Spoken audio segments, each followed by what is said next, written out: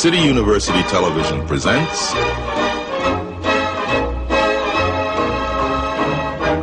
the American Theater Wing Seminars.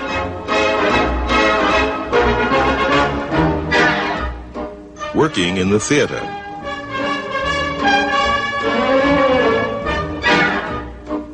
This seminar, producing.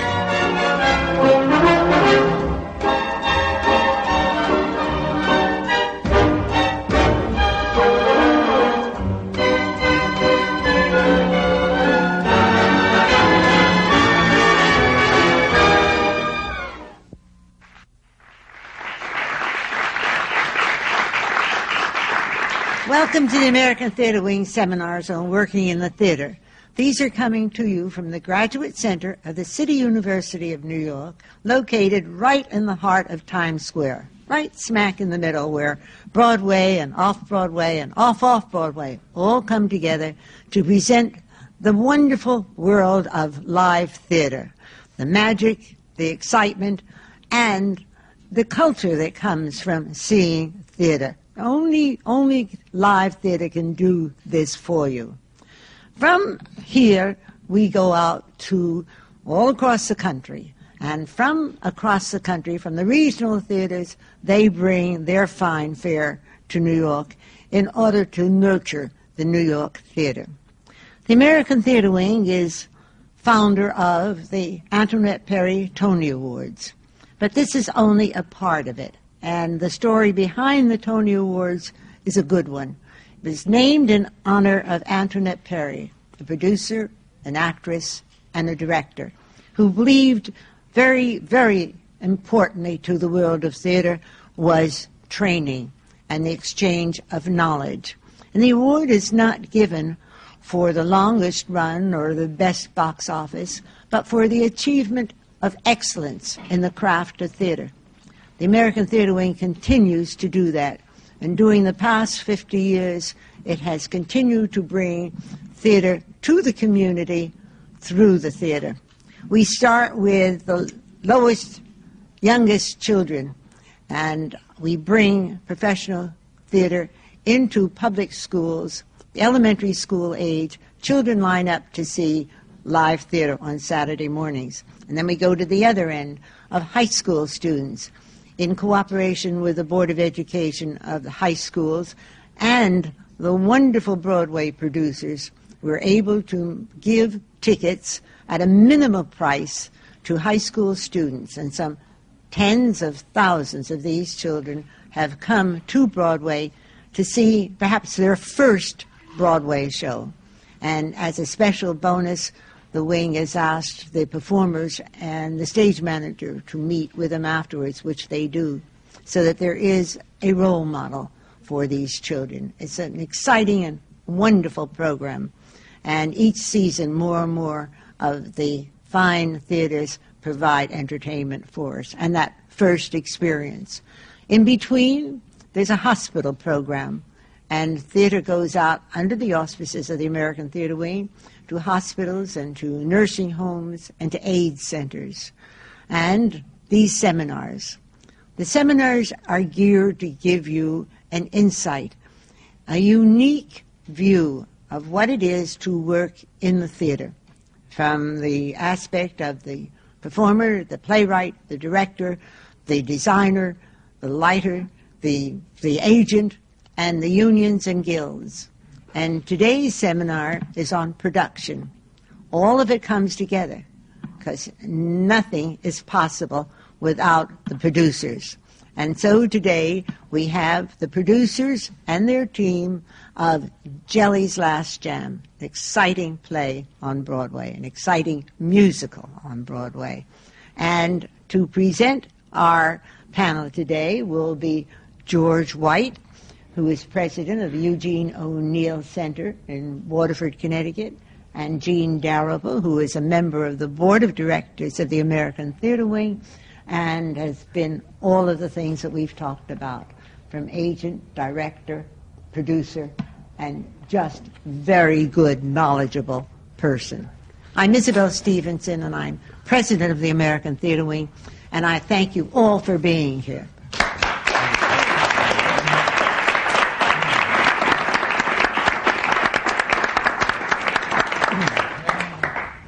I'd like to start by introducing the gentleman on my right, who is Michael David, who is the general manager of Jelly's Last Jam.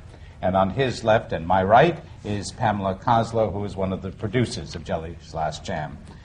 And on my left, I will then turn it over to Jean, who I must say is wearing a black hat today, and I'm not sure that that's an editorial comment, but we'll find out later. Who will introduce her? Well, I would like to begin way down there with that very lovely lady. And, you know, they have these cards so mixed up that I can't figure out what's what. Well, but I'm I Jean think Ward. you are Margot. No, I'm Jean. That's it, you see. You are one. Jean Ward. Yeah. You're Jean Ward. And she's the legal counsel to Jelly's Last Jam from the firm Levy, Rosenzweig, and Hyman. That's right. And I suppose they're lawyers. Yes, we are. I confess we are. And then we have Rick Ellis of Sereno Coin, Inc., the theatrical advertising agency. Do you also do publicity? Well, we do have a public relations division, but it's a corporate public relations division, not theatrical. And we're not lawyers.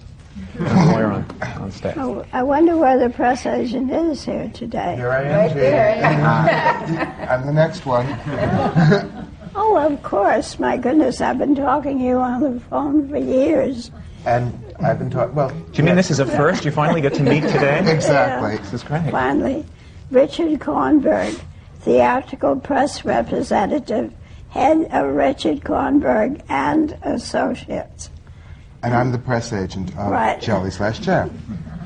I think that's a very important person in a production group. Having been one myself. Exactly. I was going to... Thank you, Jean. I was going to add that. And right next to me, is that right? Well, Nope, it's Margot Lyon. I know that, but I can't Here I find am. it. See, I told you they were all mixed up. Was Margot Lyon, one of the producers of Jelly's Last Jam, and I think probably the most important, from what I've heard. Well, now we can talk about that. This is going to be a good hour and a half. Sure is. I would like Miss Lyon to begin with, if you had the idea of doing this production and how you got it and how it began. Well, actually, I was a co-producing director of a nonprofit organization called Music Theater Group with a wonderful woman called Lynn Austin. And we were developing new works for the musical theater, and I wanted to do a show that used jazz as a score, but that was about the culture from which jazz came. And so I read Alan Lomax's book, Mr. Jelly Lord, and listened to the tapes of interviews with him and decided to go ahead and try and develop that as a musical.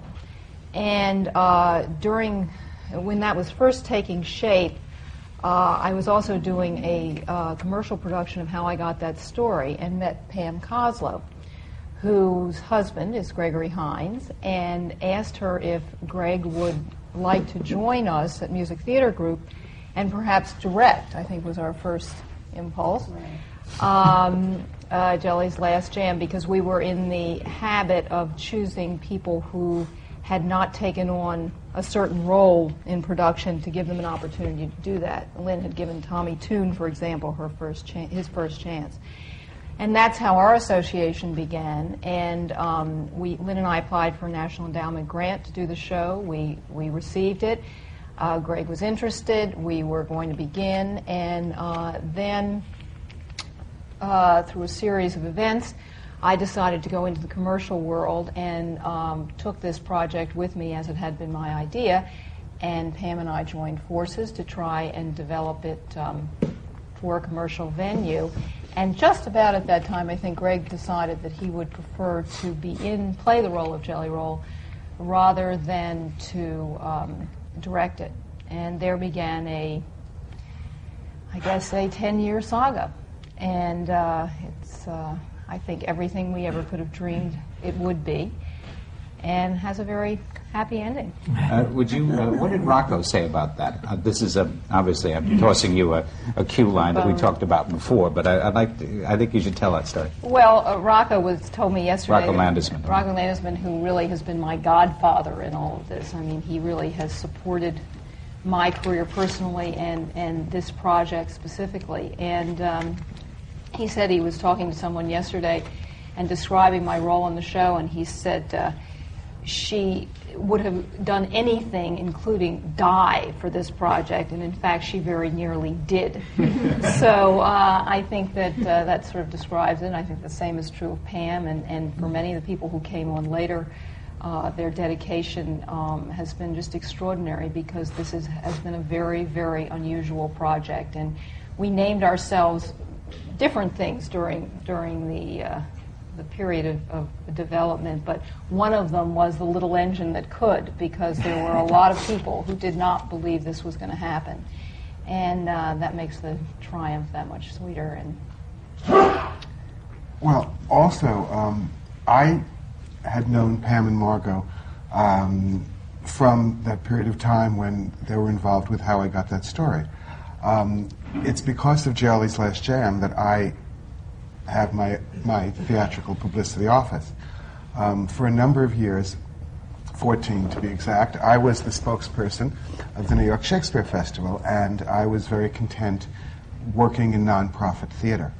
And when Mr. Jelly Lord, which was an earlier title of this hit musical, came about, I was happily working for Joe Papp at the New York Shakespeare Festival. And for years, I've been following this project.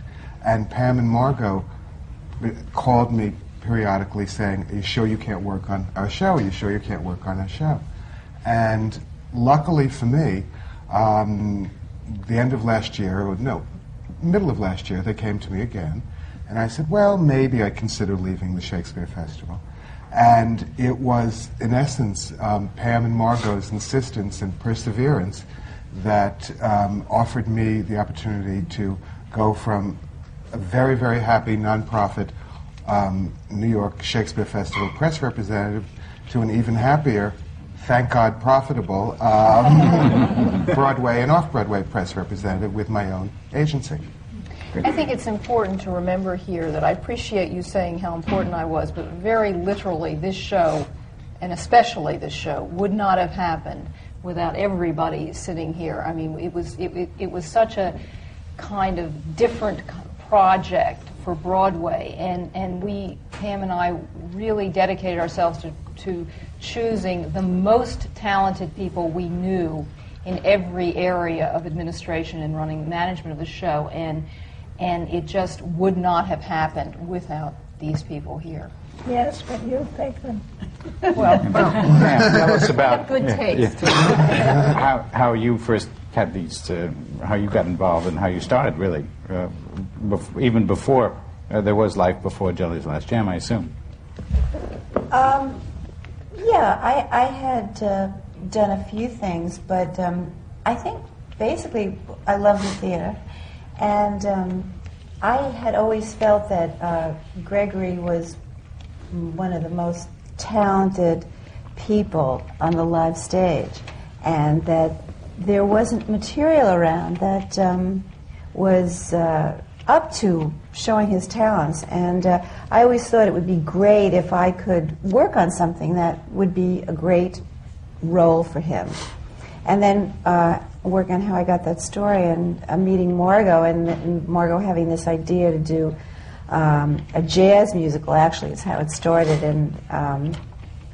and Gregory involved in directing, and then as we talked about the development of the character, he said, Jelly sounds like a character I could really become. He wanted to have a great character like the Music Man or Tevye, and he was in Eubie and Sophisticated Ladies, which were lovely pieces, but the main character wasn't a character that you would remember or identify with, or you could learn from or really feel from. And that's what he wanted, and that was my impetus in getting involved in the show. And then, I mean, I never realized the kind of road and the kind of experiences that I would have, and all the very talented people that we worked with along the way, several different writers, several different directors,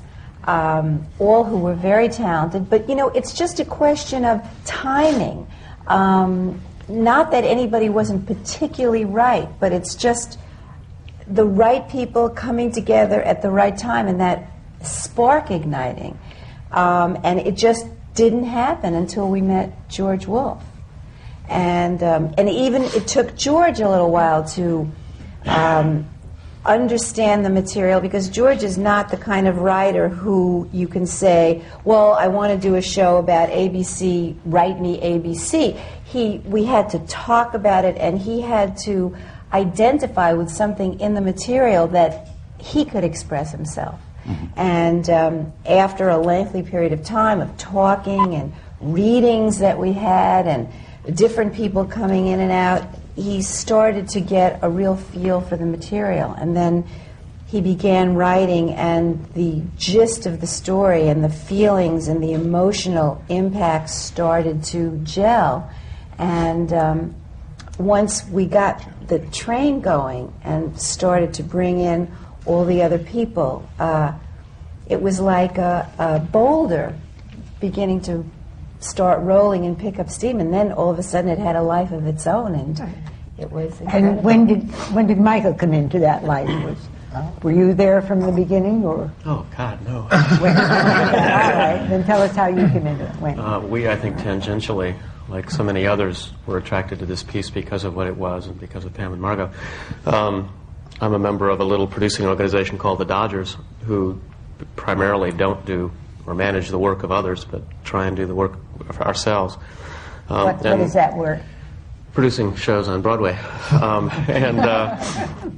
Pam and Margot came to us, I think, 2 years ago, and said that they were 8 years down the line, and they had this project which we like a number of people, I think, in the theater community were aware of, and asked if we would consider working with them on it. And I think it was both the idea of working with them and working on something like this was compelling enough for us to say, look, it's not our own, but we'd be happy to work with you on it. And so if indeed the commercial theater is a sort of synthesis of art and commerce, the fact is they had art which was unbelievably attractive to us, and our role then assumed organizing and coordinating the commerce end of it, which began with dealing with the kind of baggage a project picks up over the 8 years it took to get from when they began to when they got to us. And it's, that's how it began. And also, we chose them because when we made a change from general manager, we had another general manager when we had another kind of project. This project, given the wonderful work the Dodgers have done, both in non-commercial and commercial theater, it needed a management organization that understood the art component, and we knew we had to come in very, very trimly in terms of the budget. And when we first met and said to the Dodgers, we have to come in at $5 million, and that's what we have to come in at with all the baggage that we have coming along. That's it, and they made it work, and God bless them for it, because I mean, we're going to come back to that, but to the money. Excuse me, Isabel. Yeah, that's true. I do want to, because I want to get a little more clearly an indication of what general managers do. Good. I do too. Good. We can all learn here, Pam. Gene, the legal aspect of that, and lawyer jokes aside for a moment. Right. A lawyer on a production, are you a traffic cop? What do you do? Or is that part of it? Tell us a little bit about your function and also how you got into it. It is part of it. This project, I think probably you and Paul Werner from our firm were on this from the start. The two of you, I see things in the file that even predate the current firm that I'm working in now, and that's been around for 5 or 6 years. And just about every lawyer in our firm has at one point taken some aspect of this project. It was a a complicated, before we even got to being traffic cops or anything else, it was a very complicated rights acquisition. This wasn't a project where an author came to the producers and said, there are one or two or even three of us who have put together this musical. This was a situation where the producers really had an idea of how to structure the musical and then went out to build it. And that started with acquiring music rights in the basic Jelly Roll Morton music, with the idea as it grew that music would be adapted, there would be new lyrics put to songs that had old lyrics, there would be lyrics put to songs that had never had lyrics, some of the things would be switched around, and that you would then even have somebody writing music to go with the original Morton pieces. So that was the starting place, and then going out and beginning the usual process of getting rights from book writers and new lyricists, new arranger composers. So it was a long and difficult project just from that point of view. But along with the normal contracts with all of the components of the show, what about the Morton estate? Did you have to work with Yes, that's where we started. Really going to it. The Morton estate has a music publisher, and we dealt with that music publisher who controls all of those songs. And that was really the beginning of putting this puzzle together. Rick, at Sereno, you were, once this was all together, what did you do? That sounds simplistic, but I mean, in other words, you have a package now, and you have to design something that agrees with the producers, and then the press agents come in. Tell us a little bit about that, and also your background, too, because there may be people here who want to get into advertising.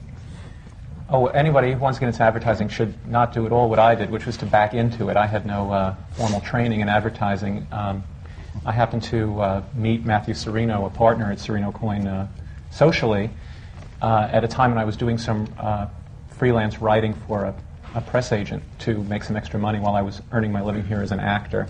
I was in a show down for Richard Kornberg's theater, the New York Shakespeare Festival, put together by one of Michael David's Dodgers, Des McAnuff, called The Death of von Richthofen as Witness from Earth. And at that time, Matty Sereno called and said, would you come in and cover for my creative director who's away on vacation, which I did. And it turned out I had a facility for writing funny headlines. And so that's how I began in advertising. It was just very seductive when I met Nancy Coyne, who is, quite a genius and wonderful person. And we hit it off and became very friendly, and I just stayed and stayed and stayed. Because New York is my hometown, and I like working here. But enough about me. Basically, what does the advertising agency do?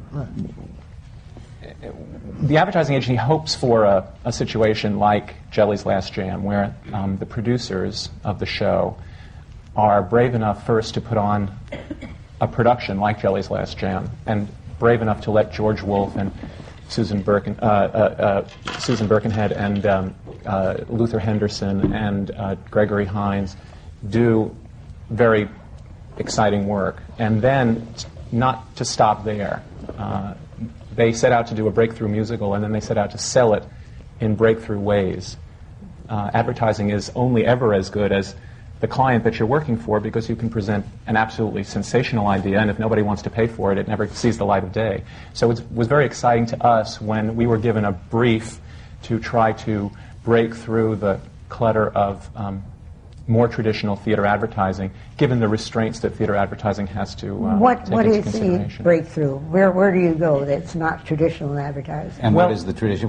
Yes, exactly, as well. What were you breaking down, the kind of thing that you're doing? Well, the choices of where one advertises for the theater are limited, because a show can only spend so much. A show What only percentage of your budget can you spend on advertising? Can you tell us that? Percentage? Of the production budget? Mm-hmm. Well, weekly it's about 10%, I think. Weekly, Yeah, it's about 10. Yeah. 10%. Roughly. 9 to 10%. Well, 10% is a good rule of thumb. But that matters in what point you are in the show. If it's in preview right periods after. or right after the opening or prior to the Tonys or trying to get a Tony. Let's talk to before the opening. You're working out budget. So that's different. Well, the where pre-opening monies are budget to be is always a allocated. substantial figure, a figure dictated by the general manager and the producers, within which we endeavor to stay as much as possible. Our first assignment was to come up with an image for the show, and we were lucky in that Pam brought to us, after we had been to several artists looking for an image that was unlike anything else running on Broadway, and not succeeding in finding that image, we were very lucky that Pam brought to us an artist that created a piece of work that was so exciting. I can tell you that when it came to printing this, the printer, who usually prints Broadway posters in 4 color separations, decided to do a 10-color separation process, which is a technical thing, but the fact is he only charged us for 4 colors and printed it in 10 because he had never seen anything quite as interesting. So we started off with something that we knew was very exciting to look at, and then we decided to put it about 3 stories high over Times Square right off the bat with a billboard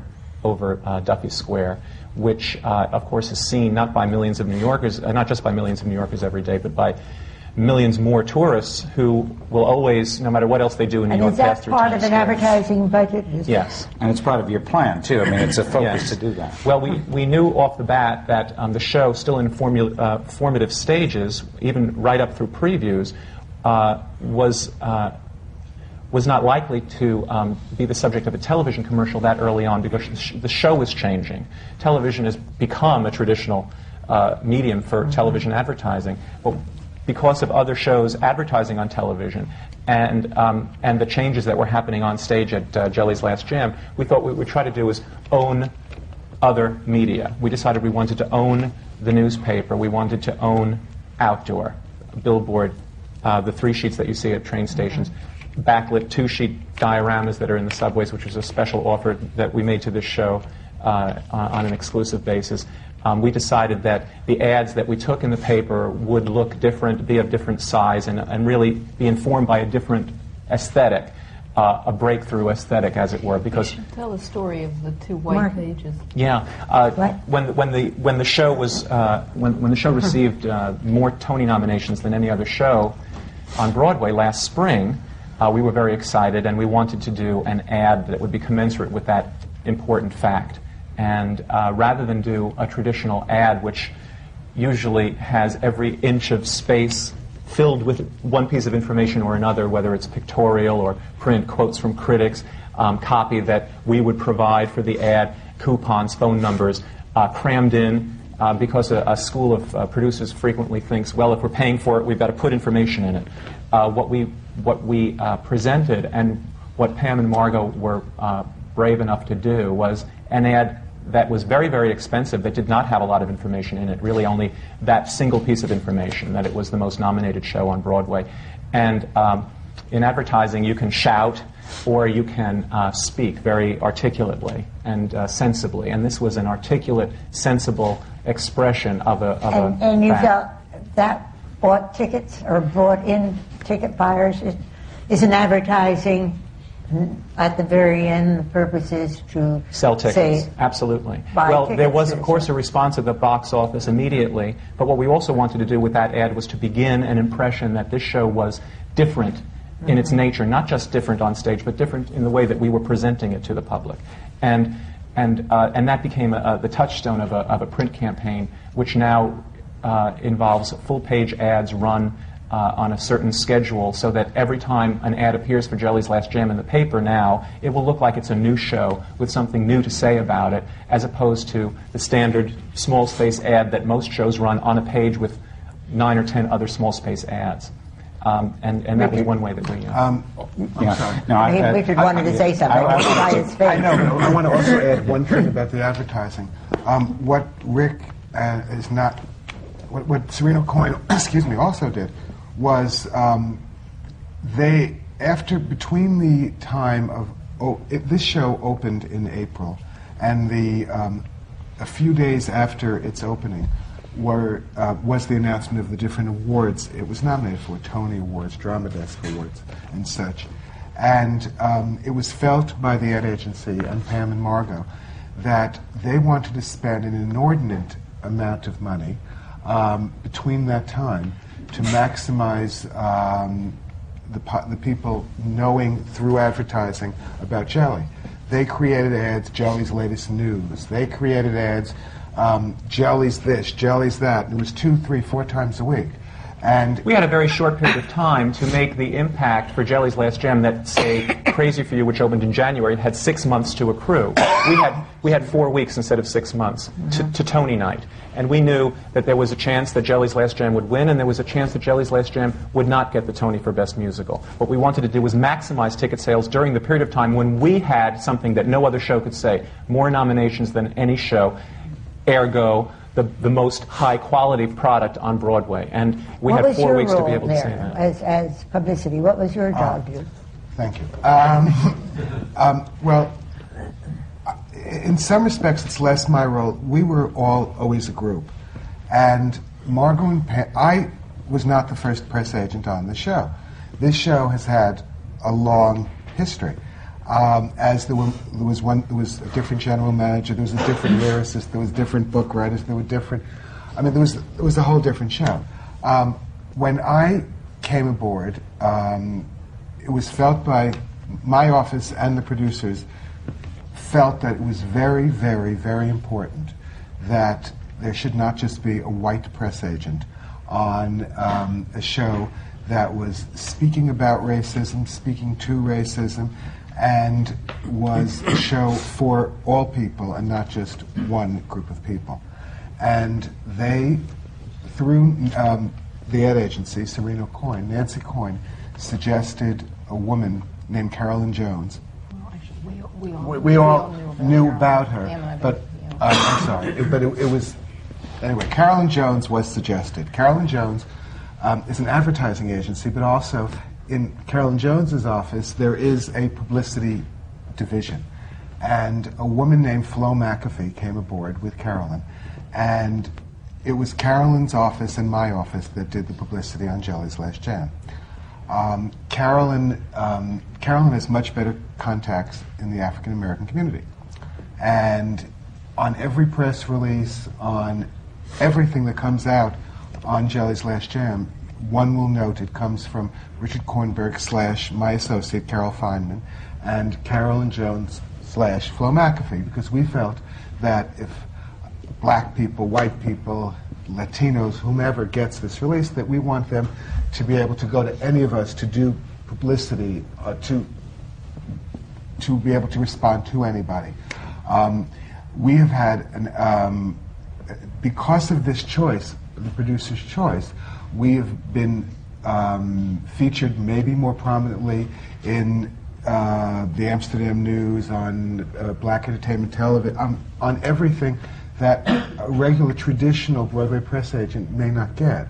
I'm aware... Did you go specifically for this audience? Did you try and with your group? We were Pam and I were very dedicated to trying to expand the nature of the Broadway audience for the show. I mean, we knew it was not a traditional show. We knew that it was about African American culture. I mean, that had been the impulse behind doing the show in the beginning, and we wanted to be inclusive in that way. And that took a lot of, we had to strategize, because this is not the typical way of selling a show on Broadway. I mean, there are, quote, black shows. This was not a black show. This was a show that was about people, but we wanted to bring in the black audience. Let me pick up on this a little bit, Richard, because one of the things that because it's a marvel of the job that you did, and that's where I was going earlier.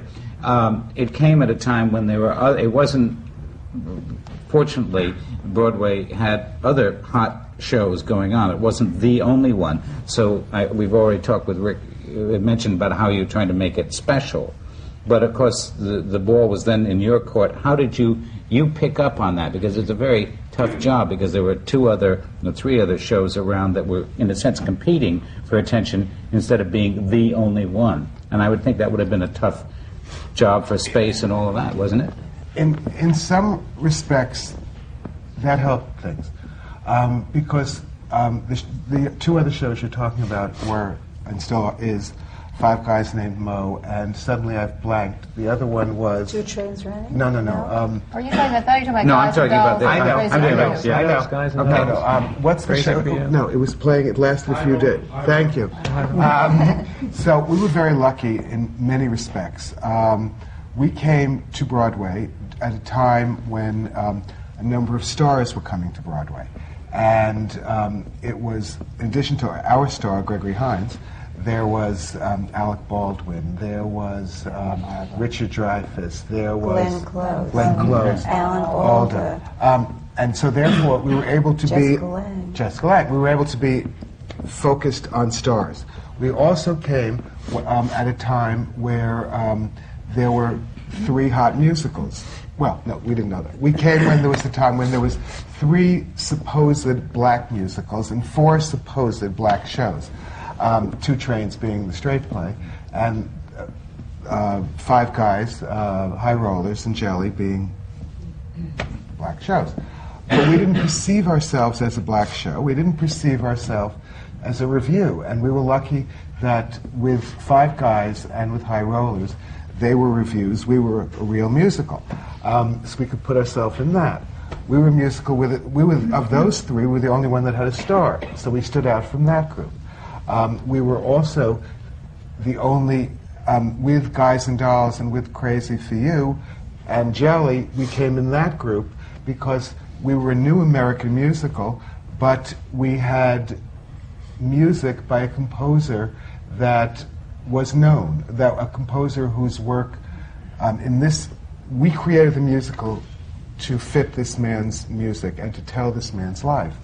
But we also were able to be we weren't able to be compartmentalized. We were able to benefit To build from on- being on all of in that. each group. But I know Pam and Margot had a frustration, and they can talk about this, and Michael and whoever, concerning the fact that Jelly's Last Jam, unfortunately, got, in some respects, not the respect it got as a new musical. It was being told in new terms, but certain very traditional people decided that Luther Henderson and Jelly Roll Morton and Susan Birkenhead did not create a new score. And because of that misperception, we feel that in some respects we are misperceived, or I think you've done well enough with what you had. Right. I want to know about you too, Yeah. Michael. All right. What happens to you? When did you come into this? And what What do you do? What do you do? Yes, actually, I Is come your- to things are like you- this. Are you a general Yes, that's manager? Are you what is known as a general manager? That's what we do. I mean, that's All what right. we're What doing does a on this general show. manager do, Mr. Bones?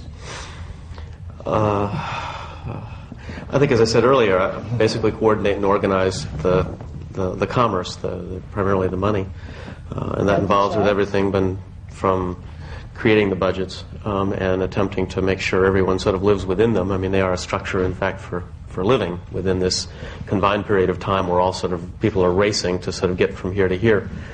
Once the ball starts rolling, there's no stopping it, and things are happening in sort of every department all at once, whether it's advertising or press or the costume shop or the set shop or in the theater, Do whatever. you handle the unions of all these? Yeah, we do. And so basically, it's very easy to find yourself terrific here, but when you looked away over here, they spent more than they had. And I must say, it's a terrific design team of people who will spend as much money as they can get their hands on. And this was a show that provoked, it seems to me, as many wonderful ideas as the Robin Wagners and Tony Leslie Jameses and Jules Fishers could come up with. And the idea of basically running a tight ship over a period of the 12 to 16 weeks when you're basically doing this thing, and when you get to the end, you better have the money or not, or whatever. You're sitting in on this as well, but your also, producer. Mike, a lot of times the press agent will call the manager because, and we were very lucky in the case that we have a star, and we got rave reviews. And because of that, there was a number of different publicity opportunities that came about, from 48 Hours, doing 48 Hours on Broadway and focusing on Jelly's Last Jam, to 60 Minutes, which is now doing a profile on Gregory Hines. And a lot of times the unions on Broadway, and this is, I'm sure you could talk for hours about this. Don't. I won't. Feel that they should get paid for whenever a TV monitor, a TV crew happens to be in a theater. And we have rules governing this. And a lot of times I would be calling Michael or one of Michael's partners, Sherman Warner or Ed, and talk about so-and-so wants to film this in Jelly's Last Jam with so-and-so. And it seems as if the manager half the time is dealing with the unions, convincing the unions that at the theater, and I'm in a union, and I'm on the board of my union, but that they should allow these TV people to do publicity on a show that ultimately is going to, the publicity generated will benefit the people working on the show and make their jobs last longer and longer. Yet they're always arguing for payment when a TV crew happens to be in the theater. How did you handle that? Yes, Michael, what do you... Look, I mean, I think this is one aspect of sort of how it works. I mean, basically you try and avoid every circumstance where they can claim to get paid. You don't stand under the marquee when you do your interview. You stand just one step outside of it, et cetera, et cetera. And I think that's what, I mean, this is a battle that is constant. And my hope is But they that have we're certain basically rules creating- and distance of in the theater, out of the theater. Sure, in the dressing room, on stage, with lights, without lights, in costume, Give you not a for in costume. instance of one or two of those. Is it more expensive in the dressing room than on stage? No, it's or more expensive on stage. More expensive. And why outside the marquee rather than in the... You really don't want to get into that. I just said a for instance. No, but it's The fact is, the exactly- jurisdiction of a stagehand, for Yes, instance, right. it includes underneath the marquee. If you take one step away from the marquee, indeed are in the rain, so to speak, you're not within their jurisdiction, you're within God's jurisdiction, and He has no rate. So it's a question of simply knowing it ahead of time. So it's important that you have somebody that knows Exactly. that is knowledgeable in the theater and knows what you can do on the That's where I was also leading. important that just 1 second, that the shops trusted the Dodgers because there was a time in January and February. I mean, the drama behind this show is just as great as what's on stage, where every week Sherman Warner and Michael had to convince, particularly Sherman in this case, the shops that the money was there to finish the deck. You know, because of this kind of, what was this show, you know, where was the money coming from? It was a very, very tricky thing. And this company has a very good reputation, and to be very candid, they were a little concerned about where the money was coming from. So the point is they had to juggle all of these balls in the air, which they did wonderfully. And somehow we were able to convince the shops to keep working. I just want to say, you know, people say, well, now that the show is up and running, you know, I guess you don't have anything to do in terms of what does a producer really do. And we've talked a lot about, you know, the specifics and the money, but we haven't really said anything about the magic of what it's been like to produce this show. And, you know, Margot and I got to see the most beautiful process of George Wolfe working with these great, I don't know if any of you have seen the show, but, you know, you have heard that our cast is extraordinary. George has had a reputation of doing ensemble pieces and casting his show so that each person is like a mosaic in this beautiful pattern. And then he had Gregory, who was a star who he had not really worked with.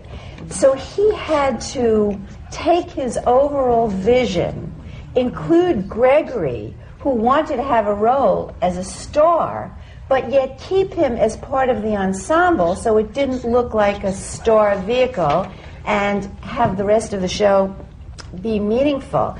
We got to sit in the theater. We got to watch them work together. We got to see Greg talk to George about how he felt his talent. George was able to take tap dancing, which at first he thought, well, you know, this is not a tap dancing show. When we were in LA, we had no tap dancing at all.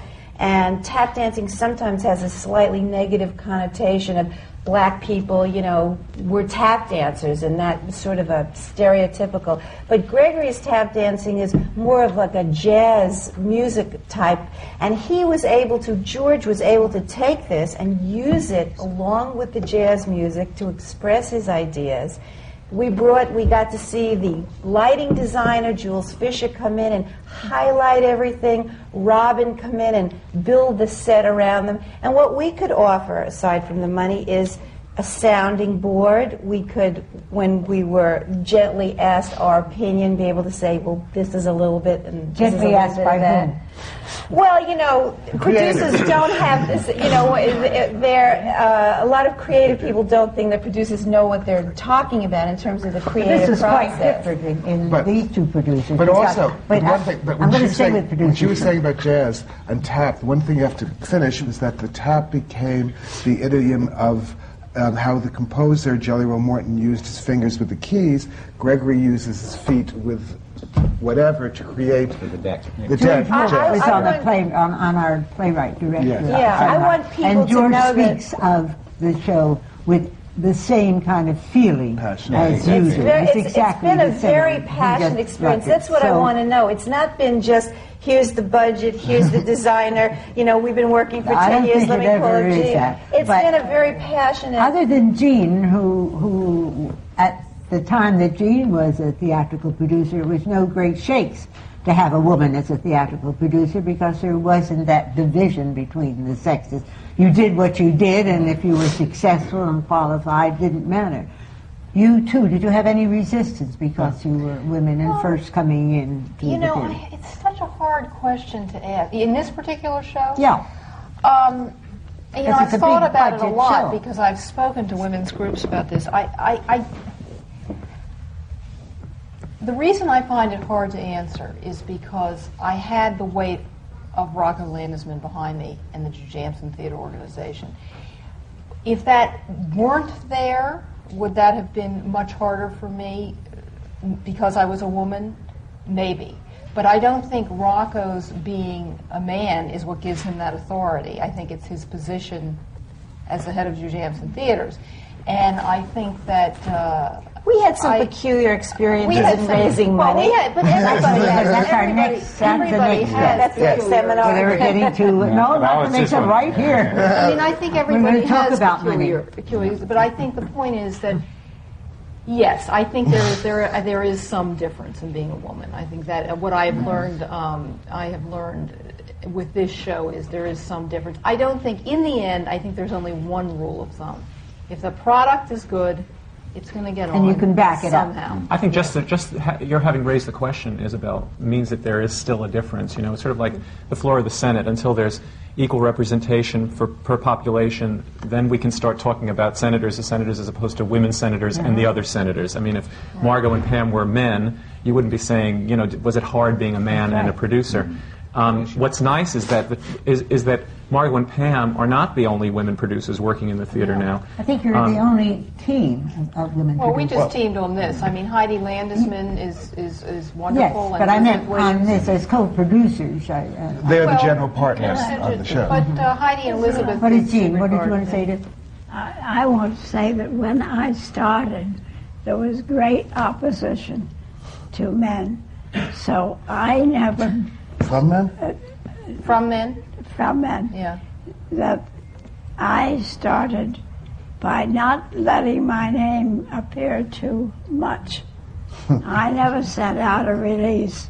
Jean Dalrymple, director of the Light Opera Company, announces. I would simply say City Center's next production will be, and so forth and so on. And I would ask Newbold Morris, who was chairman of our board, to make the announcement for me and not to mention my name. And I did that for many years. It's true. As a kid, when I, you know, before I was even 10, my parents, we lived here in New York. My parents would take my brother and me in to see the shows that you put on. And we knew all the names of all the people who were involved because almost, you know, every month there was a Sunday we would come in and see a show at City Center. And it was only when I started watching these seminars that I knew that you were the person responsible. You didn't change your name to G-E-N-E. Yeah, I was going to say. But I think we should... I really think that's only a passing impression. I think in the theater, it's a very bottom line of I don't think there's any feeling, or very, very little feeling at all, between the sexes on that. But let's get back to money now. Yeah, Well, there's one, I'd like to, as we do, George. if I may, just this one thing, because not to be too moralistic about this, but I wanted to just sort of put a tag on what Michael is saying. There's one word that you mentioned earlier, and that is trust. And I think for a general manager, would you speak to that a second, Michael? Because I do think you've got unions, you've got shops, you've got a lot of people, and wouldn't you say that has tremendous amount, that basic one word in terms of your position, and I suppose yours too, Gene, is a critical element in dealing with the... I think that I don't know. It's a funny word to bring up. Trust and character. It really is. Well, right. And family values. Look, the fact is, what happens, and I must say, Margot talks to the awkwardness of basically the money not all being in and you're having to spend it simultaneously. And I must say, that's not just something unique with this. The fact is, as you know, in limited partnerships, you can't sort of spend it until it's all in. So even if you've got $4 million and your budget's $5 million and the $4 million's in the bank earning interest, you're not theoretically allowed to touch it before you get the last $1 million. In this case, it was sort of down to the wire. And yeah, look, I think trust and leaps of faith happen from the beginning of any of these processes, whether it's picking someone you've only met to do something, whether it's if you've ever worked with Gregory and you hope he doesn't kill you in the process, you decide to go with him, whether it's George Wolfe, you've really never done a show with George, but you've seen his work, he may be a son of a bitch. The fact is, I think whether it's interpersonal relationships that happen, you don't get a chance to regularly sort of test those things.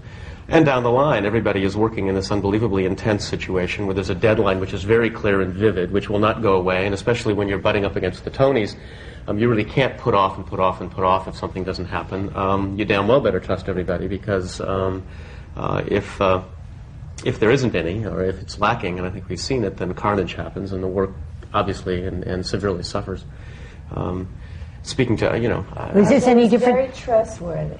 I'll go on TV saying that. Very trustworthy. Was this that much different from any other production that you've done on the question of monies, where you have to juggle with the shops and the unions and the stars?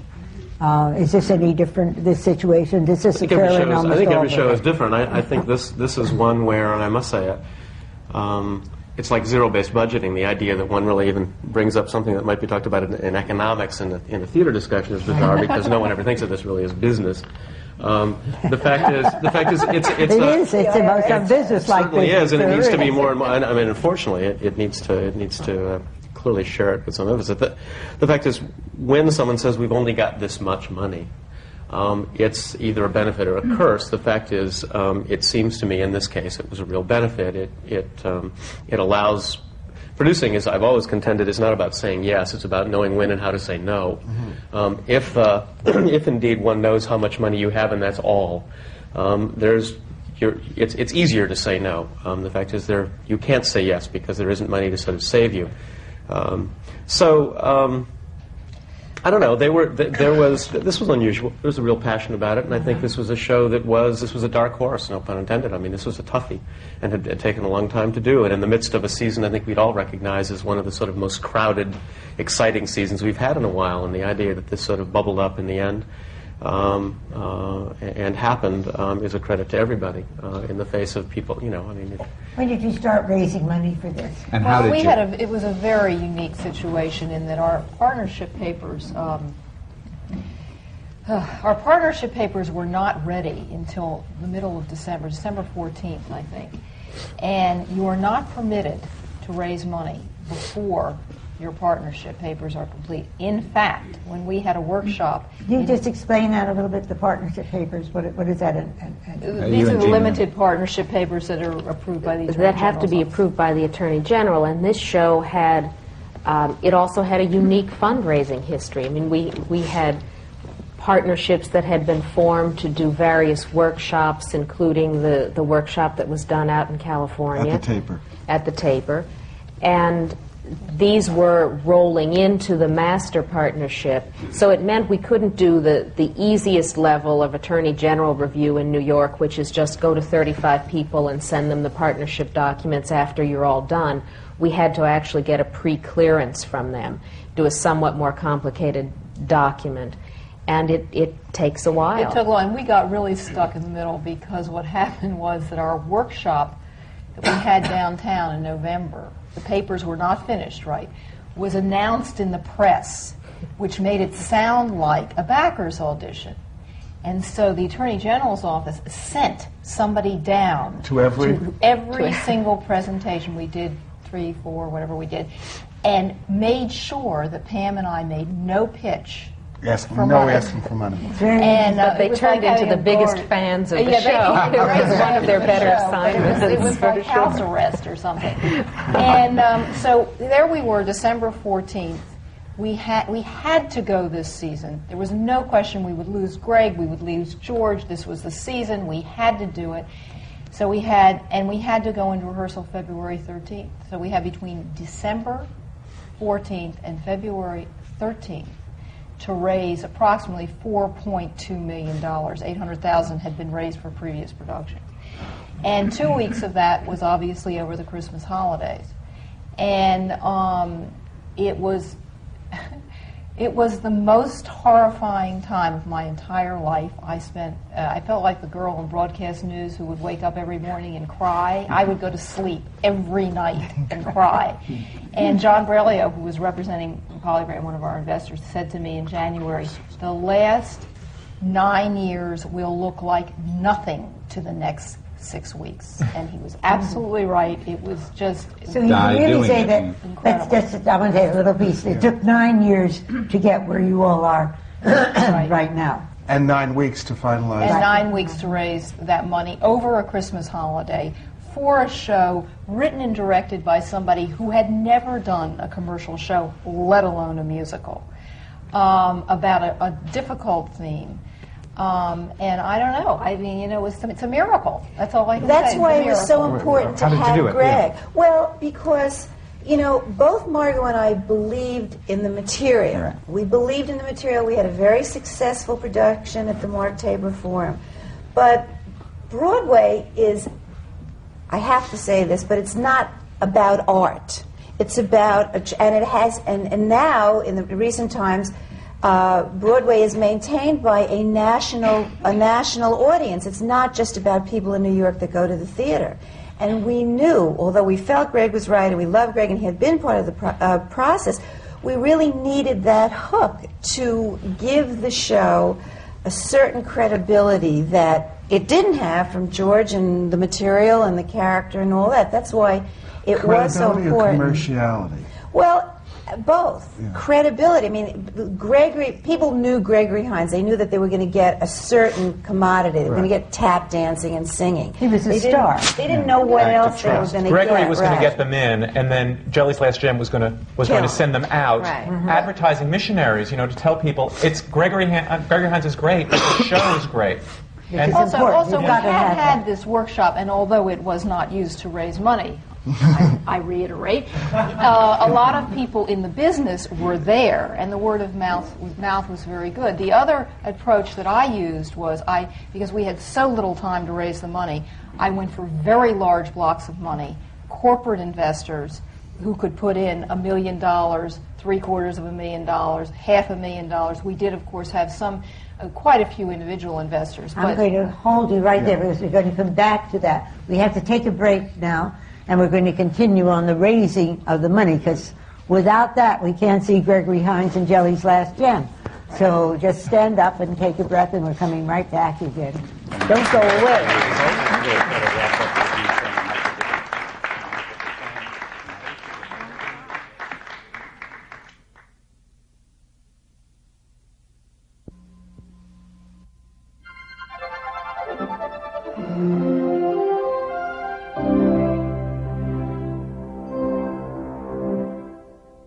This is CUNY TV, Channel 75.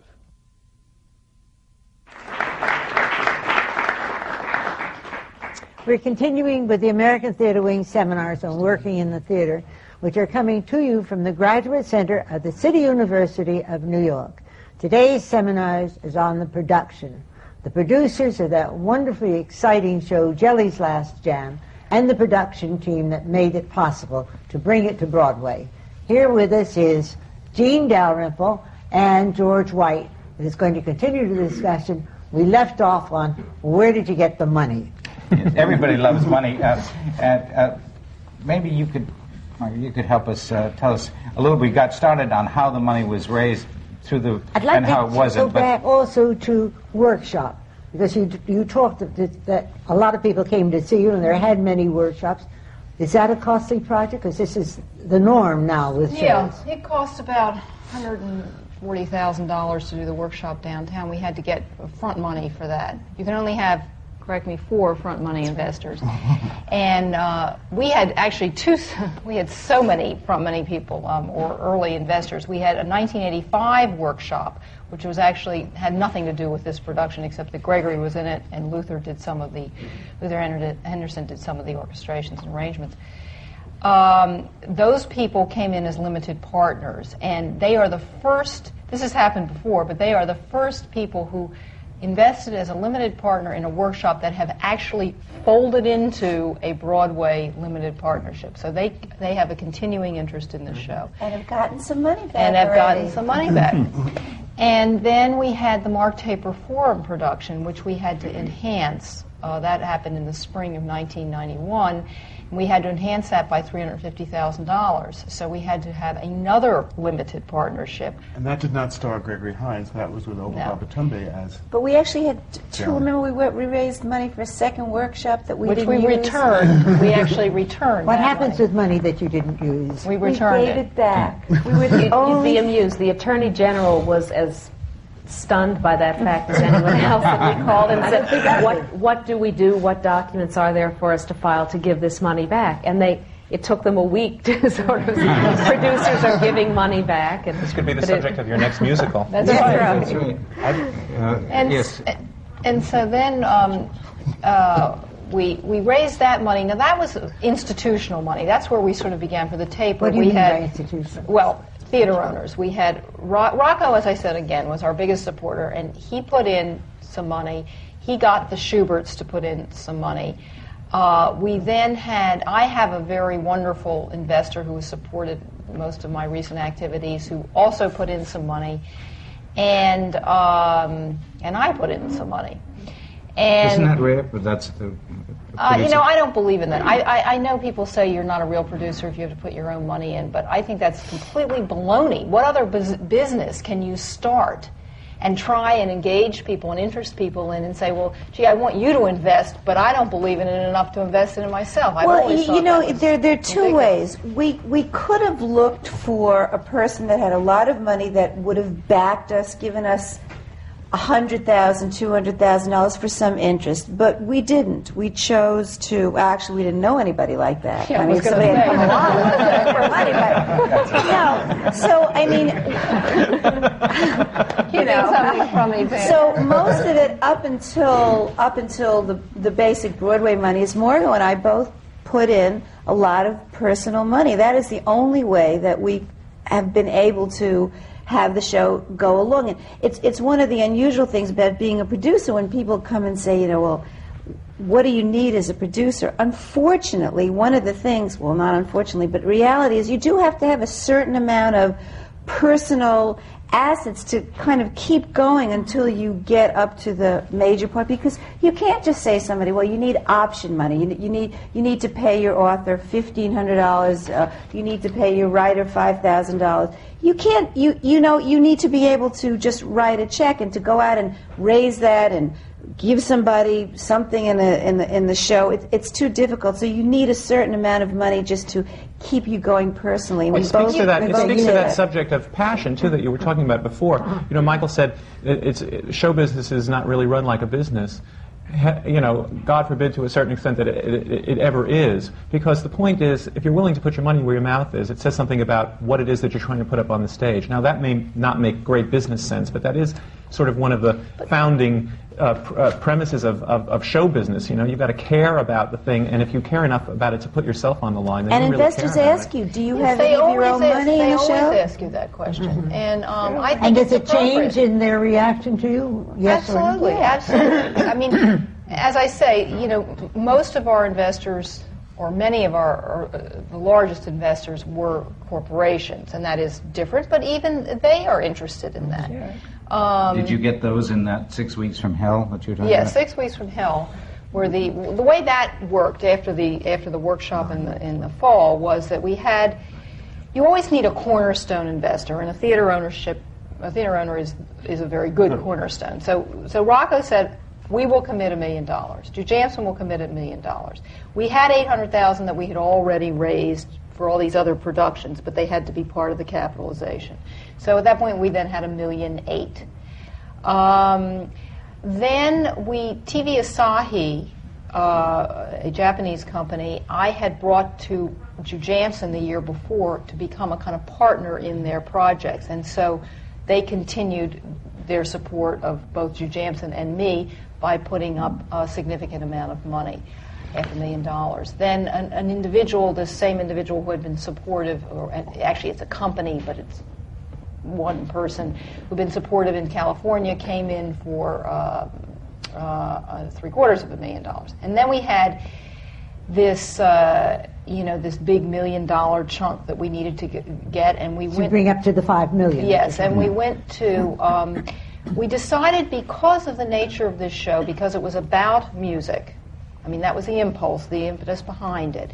Because it was very cutting edge and contemporary, that it might be the kind of thing that a music company would like to get, or entertainment company would like to get involved with. Obviously, TV Asahi kept the Japanese rights.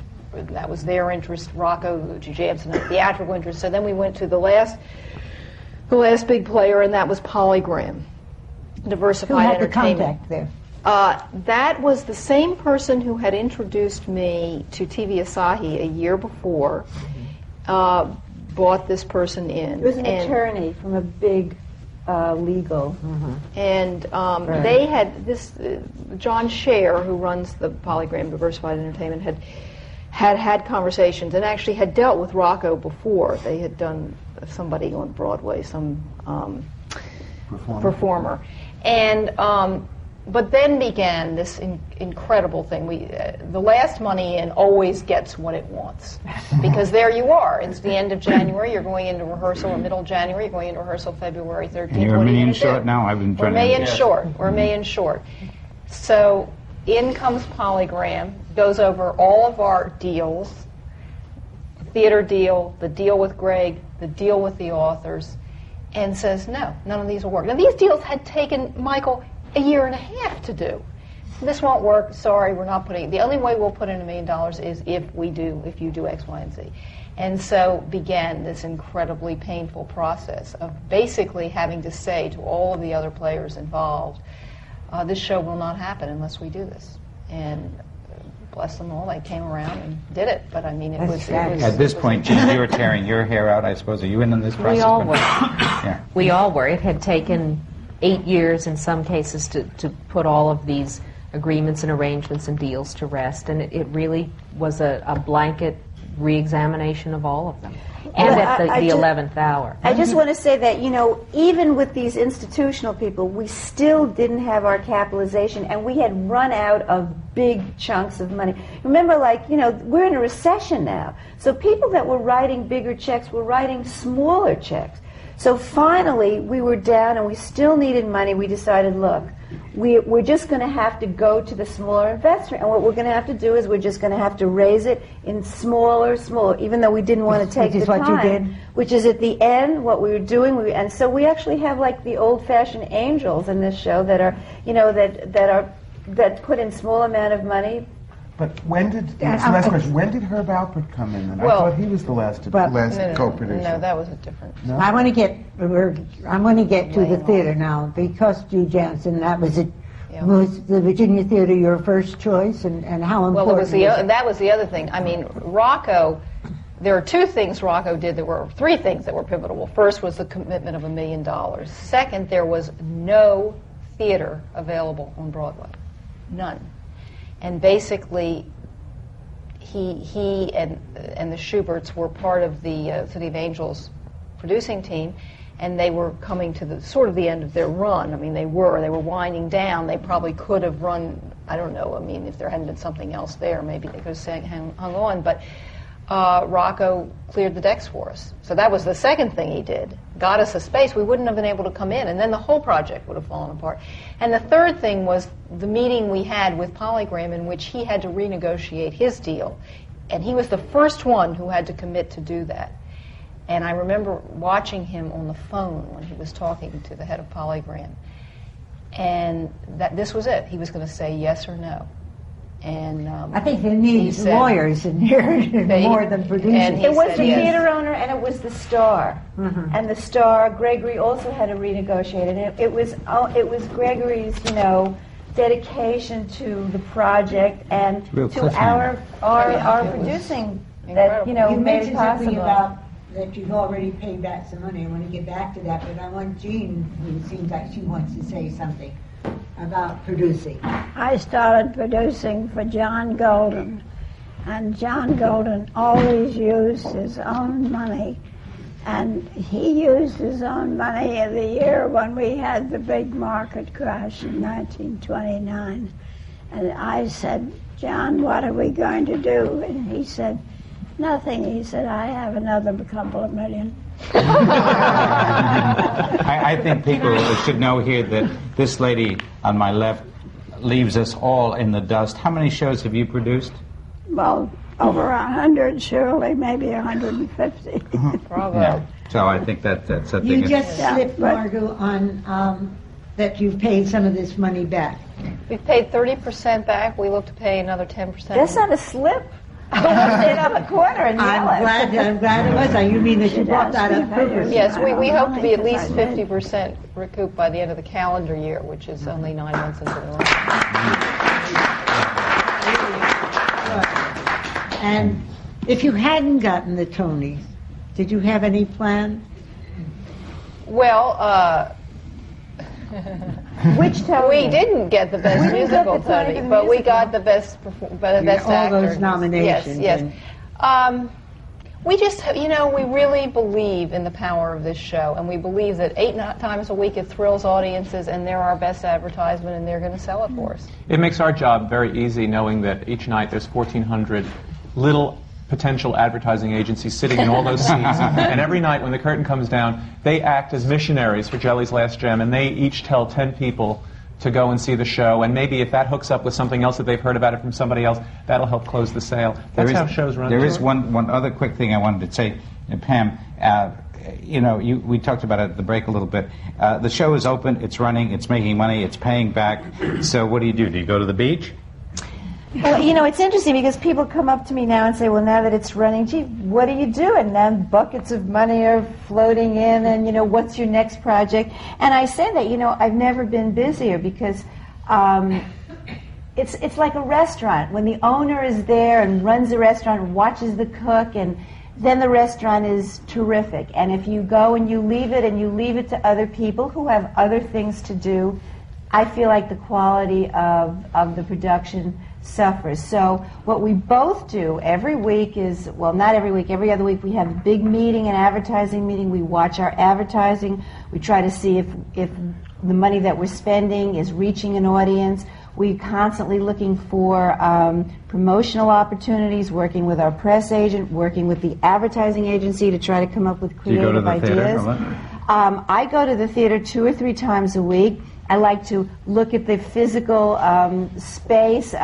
Margot got some wonderful artists to hang up some original art. We have beautiful quilts. We have beautiful photographs in the lobby. We have our 11 Tony nominations.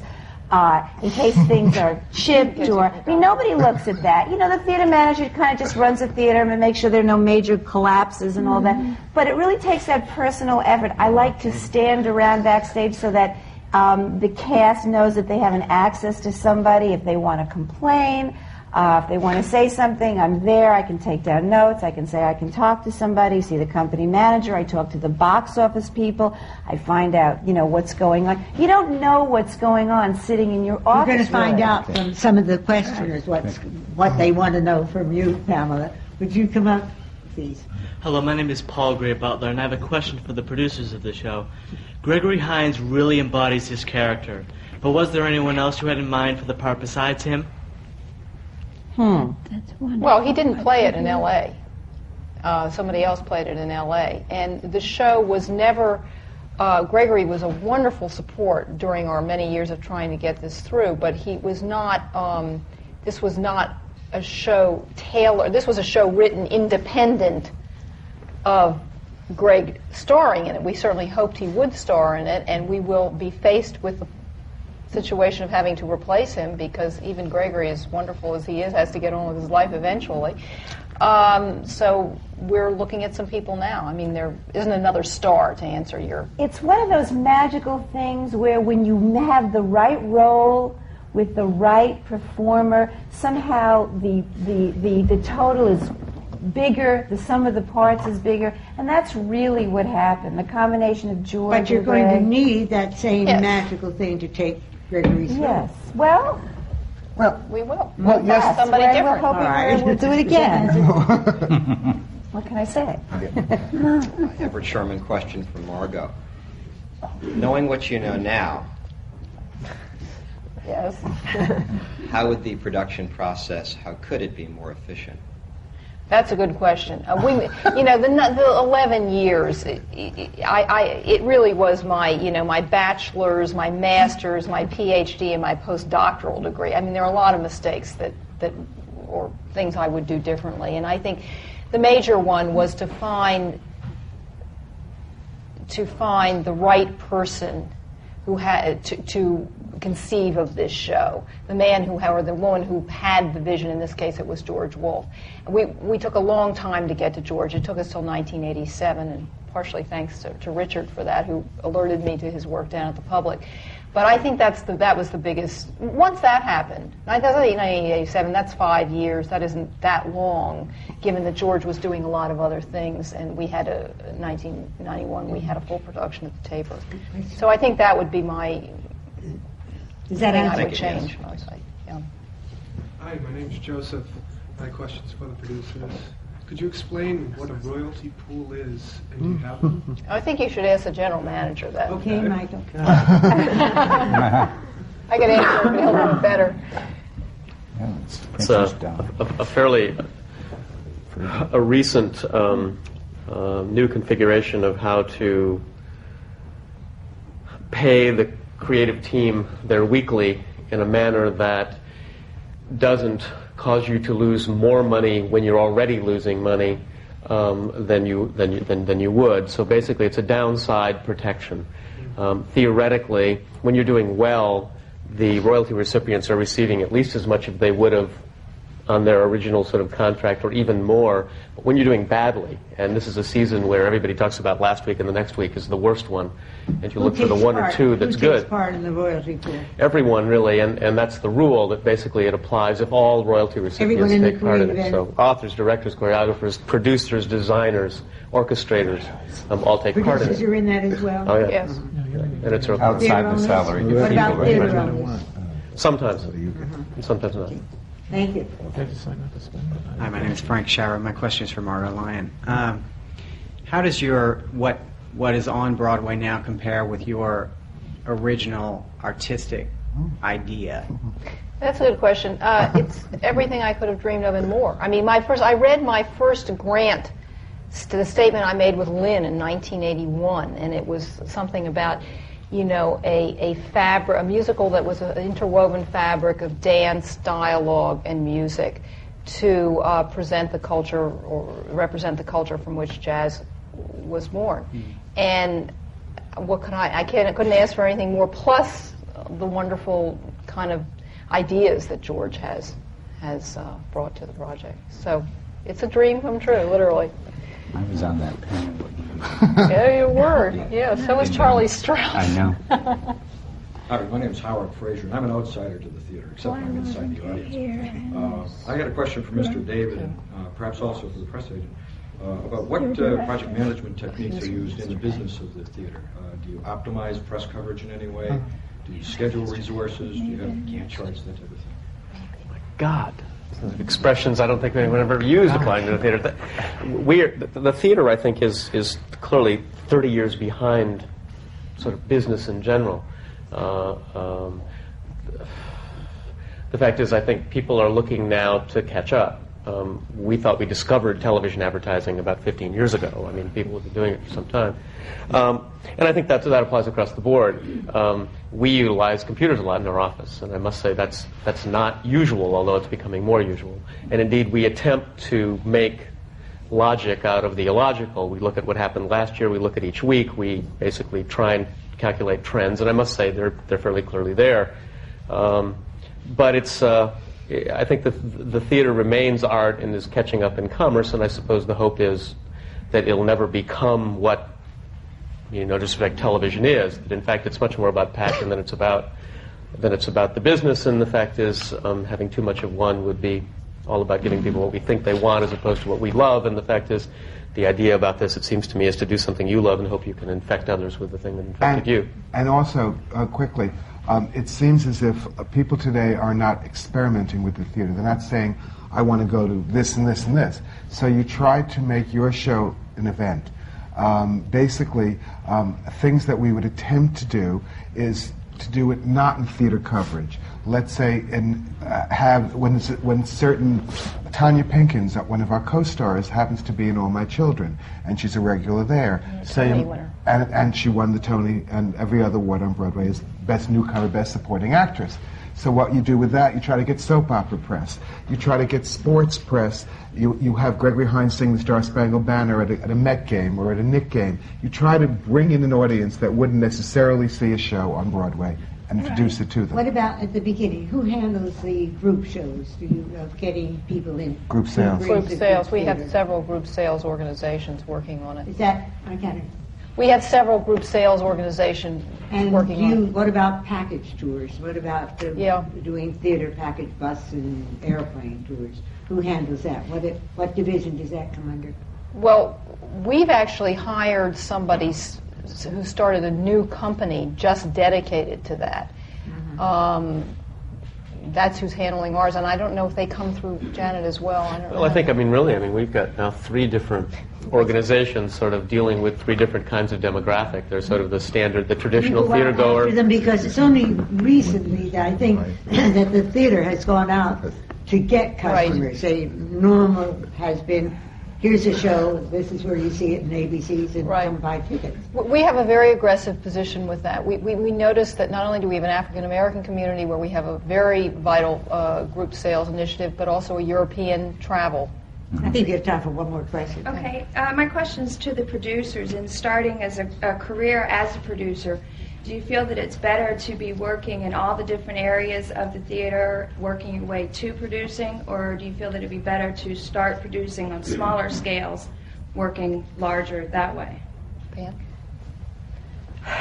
Well, I think it's a very personal, actually. I think it's a kind of personal consideration. If you can, well, it's good to get to know all the different people. As Michael said, it's a very loose conglomerate of people, and it's great if you can meet press agents, if you can meet advertising people. But you also have to support yourself. I mean, when young people come and ask me, can I just be a producer, I know that most people need to have a job so that they can work, and because it takes a long time to get money back from something you do, if ever. If you're lucky if you do a show that returns money to you. So, I would say, if you can work in the field at something while you're earning money and start producing, that, to me, would seem the best way to do it. Yeah. Can I pick up on that just a second? Gene, you've done about it all, including acting, and a couple of years ago, I think you started acting.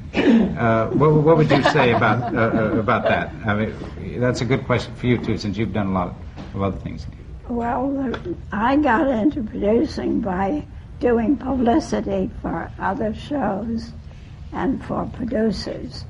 And finally, John Golden wanted me to work for him and learn how to be a producer. And what I had done was write a play for myself, and he was going to produce it.